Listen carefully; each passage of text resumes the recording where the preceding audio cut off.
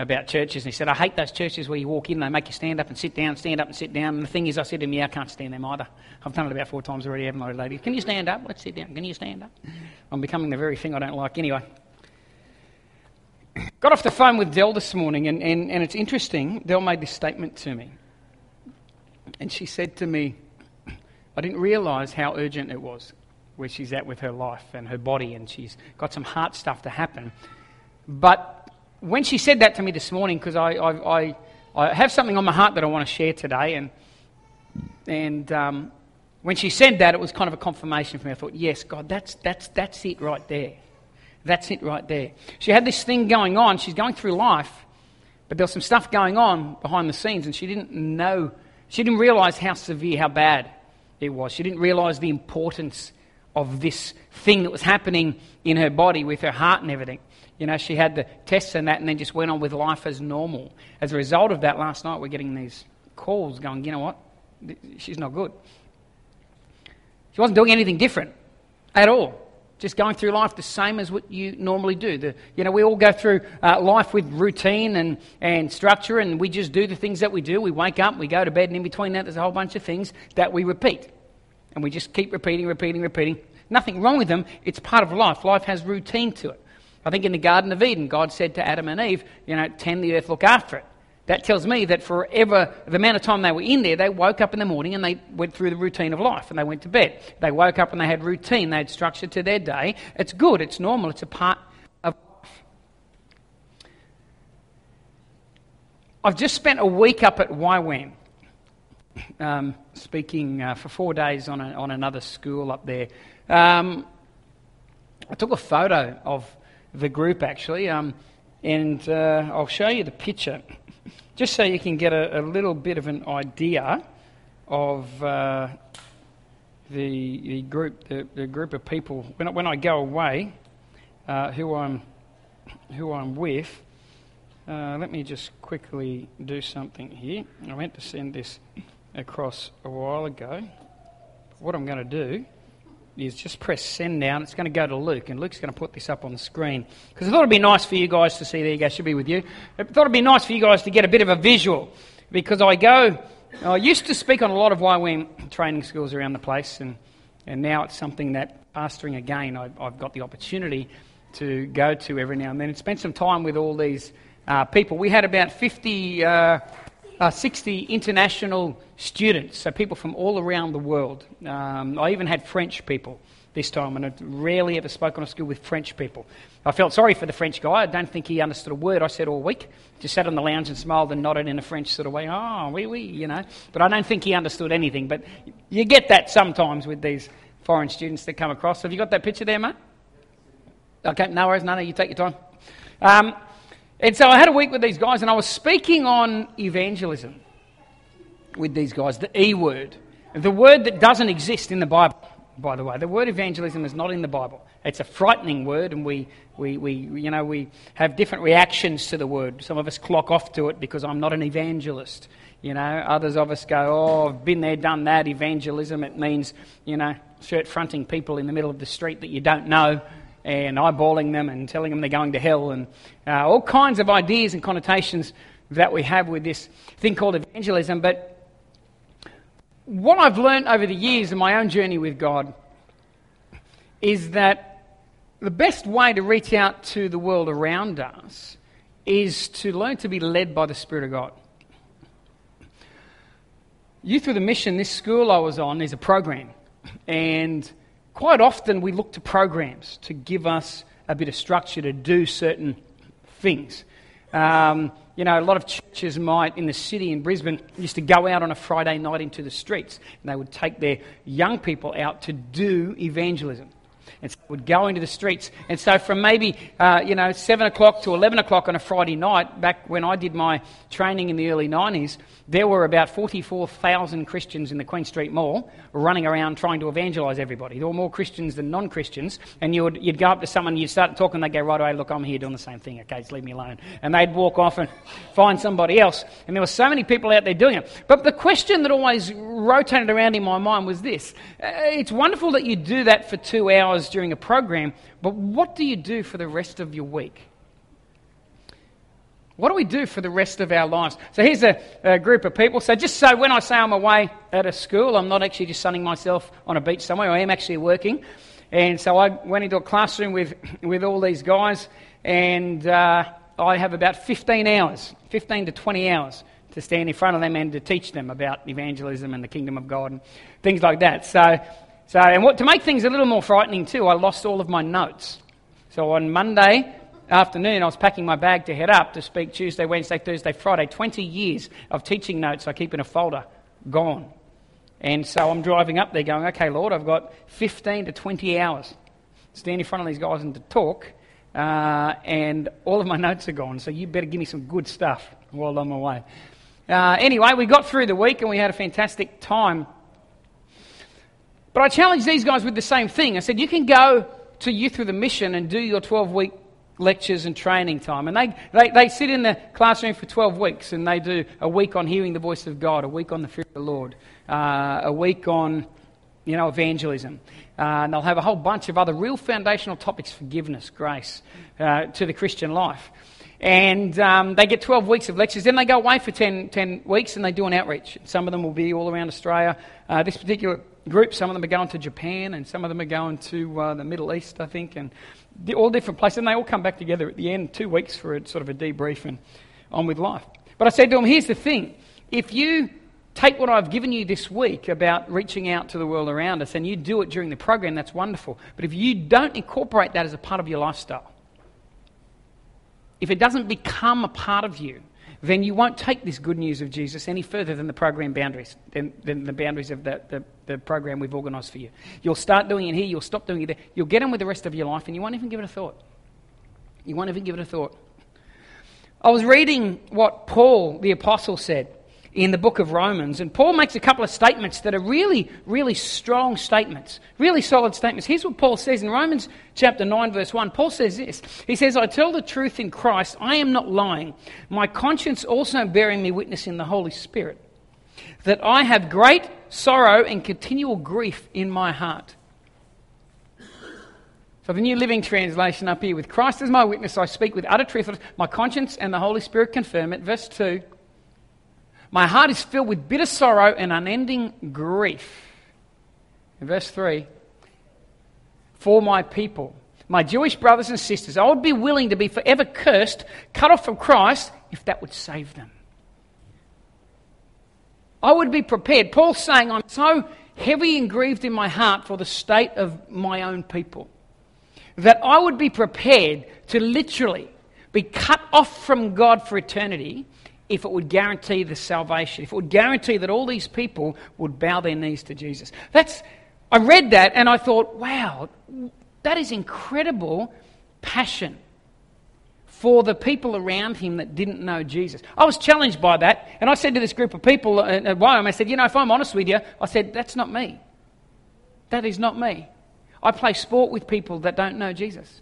I work with people that don't know Jesus. I'm not talking in the context of here, but but I do other things and sporting clubs and stuff. I shop with people that don't know Jesus. I live next door to people who don't know Jesus. And I look at this passion in Paul's heart, that Paul's saying, it so grips me, the state of the people around me, that I would be prepared myself to be cut off from relationship with God. And I look at that and I go, that's a world that I don't understand. I don't feel that. I don't feel that. And then you go over the page to chapter 10 and verse 1 of Romans, and he reiterates a similar thing. He says, brothers, my heart's desire and prayer to God for Israel is that they may be saved. My heart's desire is the salvation of these people. That's a big call. I mean, I know a lot of people, and a lot of times with me, my heart's desire is to save up enough money to go out to dinner on a weekend. Or my heart's desire is that I wish, I had another one of this or less of this. Or my heart's desire is that I wish I had a bit more less stress in my life. Or my heart's desire, and we can desire all kinds of things. And Paul uses this strong word. He says, my heart's desire is this. He says, I desire that Israel would be saved. I desire that Gunnellabar would come to know Jesus. Not only is it just a heart's desire, but he says it's also my prayer. I pray for these people. with passion and with desire, I pray, God, do something amongst my nation. Do something amongst my people. And I read Romans 9 and I read Romans 10 and I see the passion in the heart of this man. And I can easily dismiss it and go, well, he was Paul the Apostle. That was just Paul, he was a bit like that. Pretty extreme sort of a guy. But I feel like the Holy Spirit says to me, no, Alan, you can't just dismiss it. If you cut Paul's finger, he bled blood. Same as me. Did you know that Paul didn't naturally like, I'm sure, rejection? I'm sure it didn't feel good to him being chained up to a wall in a cell when he could have been out playing sport with his mates, or he could have been painting pictures or dancing through the lily fields and counting the daffodils. He could have been doing a whole bunch of other things. But he said, no, my passion, my heart's desire. And I look at that and I go, is it really possible that someone can be that passionate? So passionate, in fact, that they would say, I'd be cut off. If it meant the salvation of these people, God, this is how passionate I am about it, Lord, I would trade places. I would trade places. That's what he's saying. I would trade places with them, Lord. Right now they are separated from you, don't know you, going to an eternity away from you. Lord, I would take their place if you would take them in. That's what he's saying. Is it possible to be that passionate? Surely it's not. Surely it's just language. But then I go to I think it's 2 Corinthians, where Paul talks about his resume. And he goes, I've been shipwrecked. I've been beaten. I've been stoned for my faith. I've been rejected. I've been imprisoned. I've had the lashes. And he goes through and lists all these things that he's gone through. And he went through all those things. Why? Well, I think this is why. Because he had this passionate desire. People need to hear the good news of Jesus. Amen? People need to hear it. And Paul's going, this is my heart's desire. This is my example to you. I went through all this stuff. We don't want to confess Jesus in public because somebody might just look at us funny. It might just stop a conversation. Oh, they won't talk to me anymore. Man, this guy was getting flogged, beat, whipped. And people all around the world today are literally giving their lives for this message that they won't stop speaking. Jesus Christ died for the sin of the world. God so loved the world that he gave his only begotten Son, that whosoever should believe in him should not perish, but should have everlasting life. There's a story in John chapter 4, and I love the story, and I always use it in my evangelism teaching on the school. It's about the woman at the well. It's got wonderful, wonderful stuff in this story. It starts by saying that Jesus was going from, I think it was from Judea up to Galilee. And it says he needed to go through Samaria. Now, the reality of the fact is, if you know your geography, he didn't need to go through Samaria at all. As a matter of fact, Jews didn't go into Samaria. They didn't get on. They didn't like them, the half-breeds. That's what they thought they were. So what they would do is, Judea's down here, Galilee's up here, Samaria's in the middle, there's a river there. They would cross the river, recross the river. But the Bible makes it very clear in John chapter 4 that Jesus needed to go to Samaria. And then we know how the story unfolds. He meets this woman at the well in the middle of the day. She's there in the middle of the day in the sun by herself. Why? Because she can't come in the cooler periods of the day with the rest of the people. Why? Because she's a bit of a lady of leisure, a lady of the night. 5 husbands, and the guy you're with right now is still not your husband. People knew this. She was a bit loose, we would call her today. And so the townspeople rejected her, wanted nothing to do with her. So she wasn't going out there with the other ladies to get water. Wait till the middle of the day when no one's going to be there and go and get water. Jesus needed to be there because he just knew he needed to be there. Not practically, but spiritually, there was something inside him that said, I need to avail myself to this situation. I need to make myself available in the heat of the day at that well because there's a person that needs to know Jesus. And so we all know how the story unfolds. The woman comes and she stands there and she goes through this journey with him. Now, I love the story. One of the things I love the most about the story is this. That it takes a bit of pressure away from this evangelism thing. Jesus never once in that whole story told her what to believe. He never told her what to believe. He took her on a journey. She started out with going, you're a Jewish man. And then the next phraseology she uses is she calls him sir, which is actually a respectful term when you look at the original Greek. He goes from being a Jewish man. In other words, you're a Jew, shouldn't be speaking to me. You're a man, shouldn't be speaking to me. We don't get on. He went from being a Jewish man to sir. Then he went from sir to being a prophet. I perceive you're a prophet as the conversation went on. Then he went from being a prophet to being the Messiah. There's this progression that goes along. Jesus at no point says to her, I'm this. No, Jesus talks to her, he interacts with her, and she goes on this journey. And that's the same for all of us. We've all got to go on our own journey of discovery of who Jesus is. And when we get to the end of it, we bow our knee. Nobody forces us to. We make the choice to follow him because of an unfolding revelation, and we get to that point and we go, no, that's your God. And that's what God is trying to do. See, God is trying to orchestrate things. While people are travelling from Judea up to Galilee, God is trying to orchestrate where we need to be in certain places. And by certain places, I mean we need to be in certain people's worlds. You have a sphere of influence around you that no other person on planet Earth has. You have a unique set of people in your world, unique to only you, nobody else. And you have a unique depth of relationship with those people around you that nobody else has. Only you've got it. Only you've got it. Could it be that you're in that place because, God needs to go into Samaria? He needs you to be there. He needs you to be there. Not to tell people what they should believe, but to be there and to engage. And to see how that journey unfolds. When we don't shy away about who we are, our faith, we're honest and we're open about it. So this woman has this encounter with Jesus. In John chapter 4, I'll go there real quick. Something really, really interesting happens. Right at the start of the story, we've got this little interaction where Jesus pulls up, and the Bible says that he sent his disciples into the city to go shopping. So his disciples run into the village to go shopping, which for all you men is a biblical evidence of the fact that Jesus didn't like shopping and we're made in his image, and it's okay. Other parts of the Bible, when the boys were fishing, Jesus was on a boat. Jesus likes fishing. It's okay, we're made in his image. So the boys go into town, and they're in town all day, and they're doing their stuff. What are they doing? Well, they're going through the routine. They're just going through the routine. We had to go in and we had to shop. We've got to go and buy food. So they're in the village all day doing their routine. This woman comes out. She has this amazing encounter with Jesus, right? And watch what happens. After she has this encounter with Jesus, the Bible says that she runs back into town. She runs back into town and she says to all the townspeople, "Come out and see this man who told me everything about me." Powerful statement. You guys don't want nothing to do with me because you know who I am. A guy out there knows as much about me. Actually, he knows a few more things that you guys don't even know yet. He knows, but hey, he accepted me, he took me on board and he conversed with me. Come out and meet this guy. I think I've found the Messiah. She runs into town and she drags the people out. In verse 39, it says this. It says, "And many of the Samaritans of that city believed in him because of the word of the woman who testified." What have I got?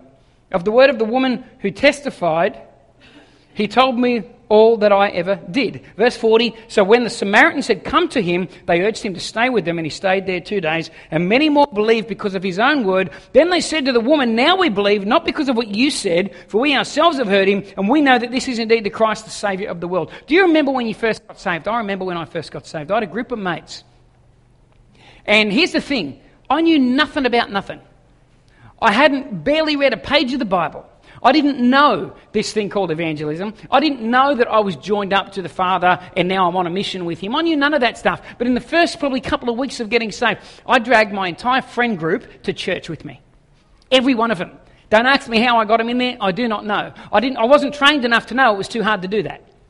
I hadn't bought into the lie that it was impossible to get this group of people who had no interest in God to actually engage in a spiritual conversation. I didn't know that you couldn't do that. So I just did it.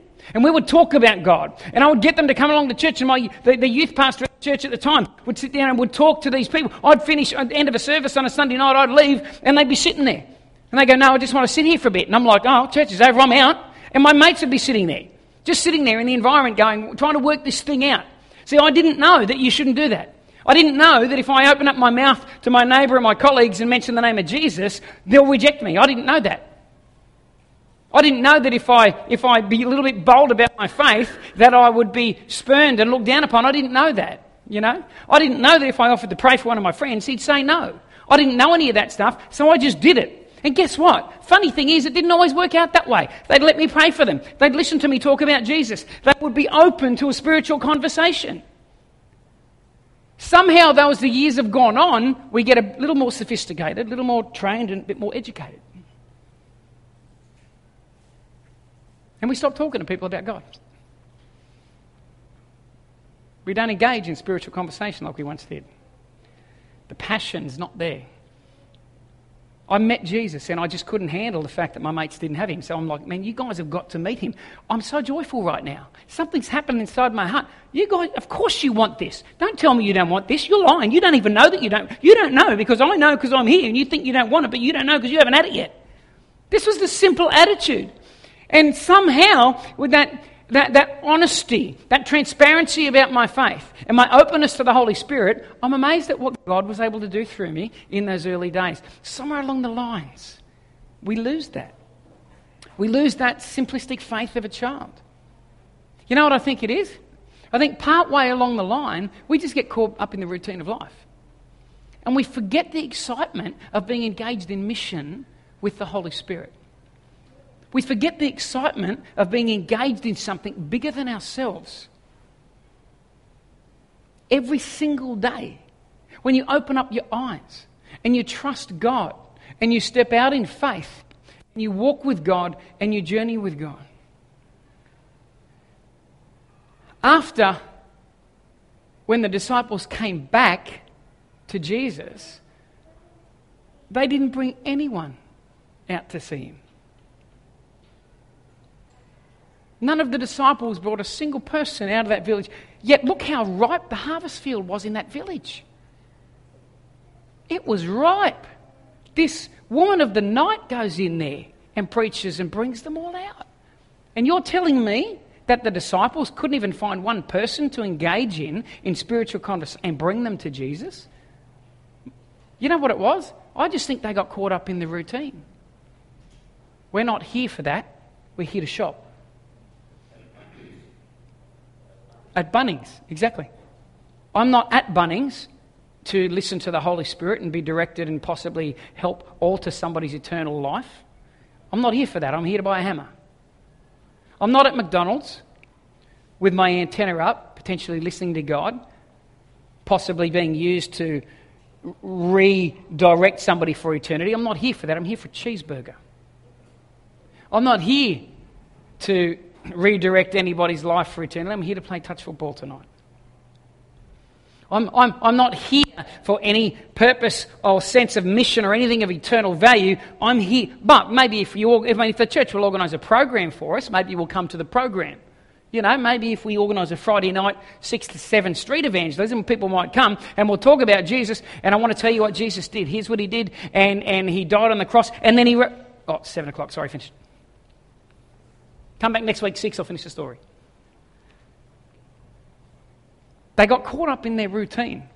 These guys that were walking with Jesus, that were part of his posse, went into town and didn't bring a single person out. Yet this woman, who just had an encounter with him, ran into town, and the Bible says because of her running in there, this dejected, this despised woman, because of her enthusiasm and her joy and whatever it was in her world that God had done that translated over into action, because of that, a whole village comes out to him, and the Bible story says he stays a few days and they all go, man, we want to be saved. We want to follow Jesus. What an awesome story. But what a sad reflection on the disciples. I think it's a sad reflection on the disciples. This place is ripe harvest field, and they didn't see it because they were just so busy going about the routine of life. We've got to learn to realise that God uses us in the midst of the routine of life. God uses, we've got people sitting in churches all around the world feeling dejected and waiting for some kind of change before we can get involved in God. If only I could get out of this job and get, maybe I could become a missionary and not have to worry about, cutting timber floors or whatever it is that we do. We think about all these other things, yet God's going, you know what, I've got you in a place right now with a unique set of skills, with a unique set of relationships, a unique environment at a unique time right now. And you know what, as you're going through the routine of life, put your antenna up, listen to me, because there's a lot of miracles out there that I want to do. There's a lot of things that I want to engage in, but I need you to take a step of faith, listen to me, step out in faith, risk rejection, risk being laughed at, risk being misrepresented, risk all that stuff, because you'll probably find 8, 9 times out of 10, none of that's going to happen. What's going to happen is God's going to come in by his power behind your action, and something unique and wonderful is going to happen.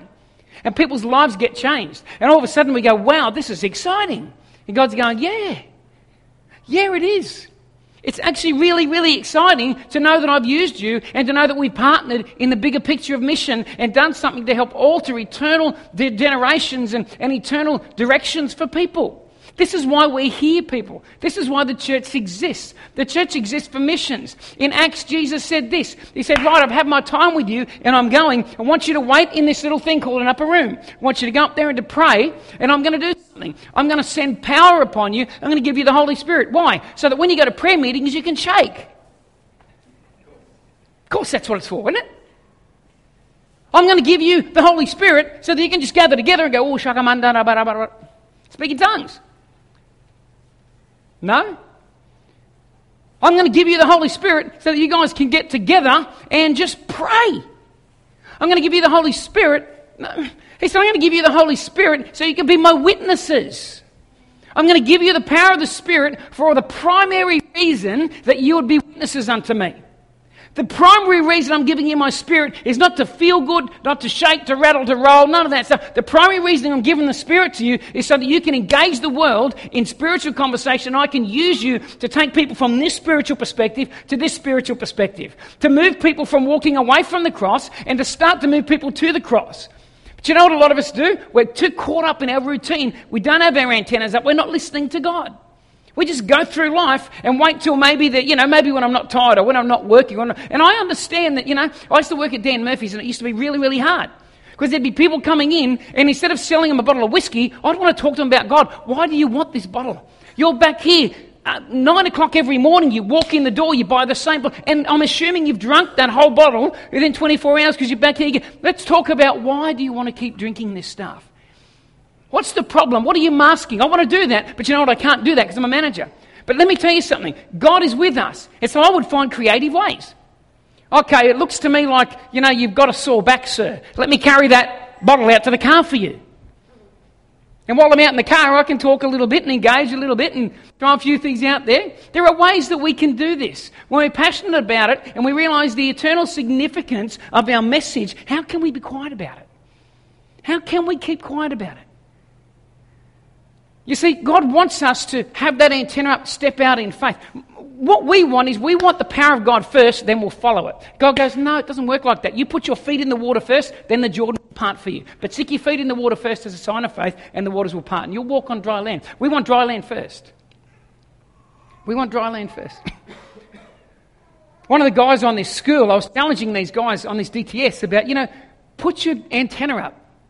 No matter what it is that you're doing, no matter where you are. So if you go downtown for a coffee with your friend, guess what? That's a wonderful thing. God loves coffee. God loves you having coffee with your friend. God's no problem with that. It's not that you can't have leisure time or do anything. But here's what I'm challenging you to do. When you go down there for a coffee, go down there and say, right, God, here's what I'm doing. I'm down here having a coffee. While I'm having a coffee and talk, I'm just going to pop that antenna up and go, God, I'm here to do whatever it is that I'm doing in the routine of my life. If you've got a job to be done around here, I just want you to know I'm available. I just want you to want to know. You can prompt me. Speak to me, lead me. But, I'm here having coffee. It's my objective. But, Lord, there's a mission, a kingdom mission that overrides my natural mission right now, which is to go to the gym. I was going to go to the gym, Lord. I'm just going to go and work out and get fit. But, God, I just want to let you know. I'm just going to keep that antenna up the whole time. If you've got something you want me to say to somebody, something you want me to do, God, I just want you to know, hey, I'm available. In the book of Isaiah, when we see that discourse going on, and there's a conversation in heaven, who will we send? Who will go for us? And that famous line, here am I, send me. God wasn't even talking to Isaiah. Read it. He's eavesdropping on a heavenly conversation. And we should all be eavesdropping on heavenly conversations all the time. God, what's going on right here, right now? Is there anything you want me to do? God, is there something where I can get involved in your bigger picture, your bigger plan? See, faith builds in us when we find ourselves working with God. It's amazing the faith that builds up in our hearts when we realise, wow, I just did that in connection with God. And so this one guy, he went to go out and he said, I just had this feeling I should get on a train and go to Ferny Grove. You shared this story the last morning I was there. He said, I just had this feeling, I had an afternoon free, I'm walking downtown, I felt like I should get on the train and go to Ferny Grove. And I said, well, that was definitely God because there's no other reason you'd go to Ferny Grove, there's nothing there. So he goes to Ferny Grove, and when he got there, it was confirmed. He said, yep, you're dead right, I got there, and there was nothing there. So I said, I jumped on the train, and I was going to come home. And while I was sitting at the platform waiting to come home, I needed to go to the toilet. So I went to go to the toilet at the platform, the doors were locked. And I realised my train's coming, but he said, I couldn't wait. So I ran downstairs, across the road, went to McDonald's, came back, missed my train, but sat down. But when I came back and sat down, there's a lady sitting down on the next bench seat up from me. And he said, I'm sitting there, and I'm just going, okay, God, what's going on? He said, I felt like I should talk to her. And he said, well, maybe I should, but the train's due in 1 minute and 20 seconds. So he justified and said, sorry, God, 1 minute 20, not a lot of time. What's going to happen in that time anyway? Train pulls up, he jumps on the train, he sits down on the seat. He said, you wouldn't believe it. Woman gets on the train, goes and sits in a dead smack seat right opposite me. He's going, oh, okay, maybe I should talk to her after all. So he opens up his mouth and he said, this is all I did. I just said to her, how are you going today? For the next 30 minutes, she begins to talk. He didn't even get a breath in. She starts talking about how her day is, how she's doing okay. Then she takes the conversation from I'm doing okay to I've got a daughter. My daughter's not doing okay. Then she says, geez, I really wish my daughter would go to a Christian school or something like that. Not that I'm into Christianity or nothing like that, but I just really like what they teach. I wish my daughter would go to this school. See, I'm Jewish and blah, blah. She goes, after about 30 minutes, she turns to this guy who said nothing and she looks and goes, oh, are you a Christian? Are you a Christian? He went, well, and I taught them this. I said, never say yes if someone says you're a Christian. Ask them, what's a Christian first?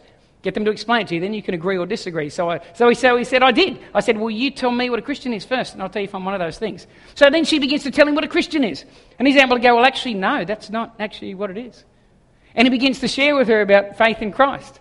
This woman ends up in tears. He says, can I pray for you and for your daughter? She says, yep. This is all happening on a train for a 19-year-old foreign kid. On a train.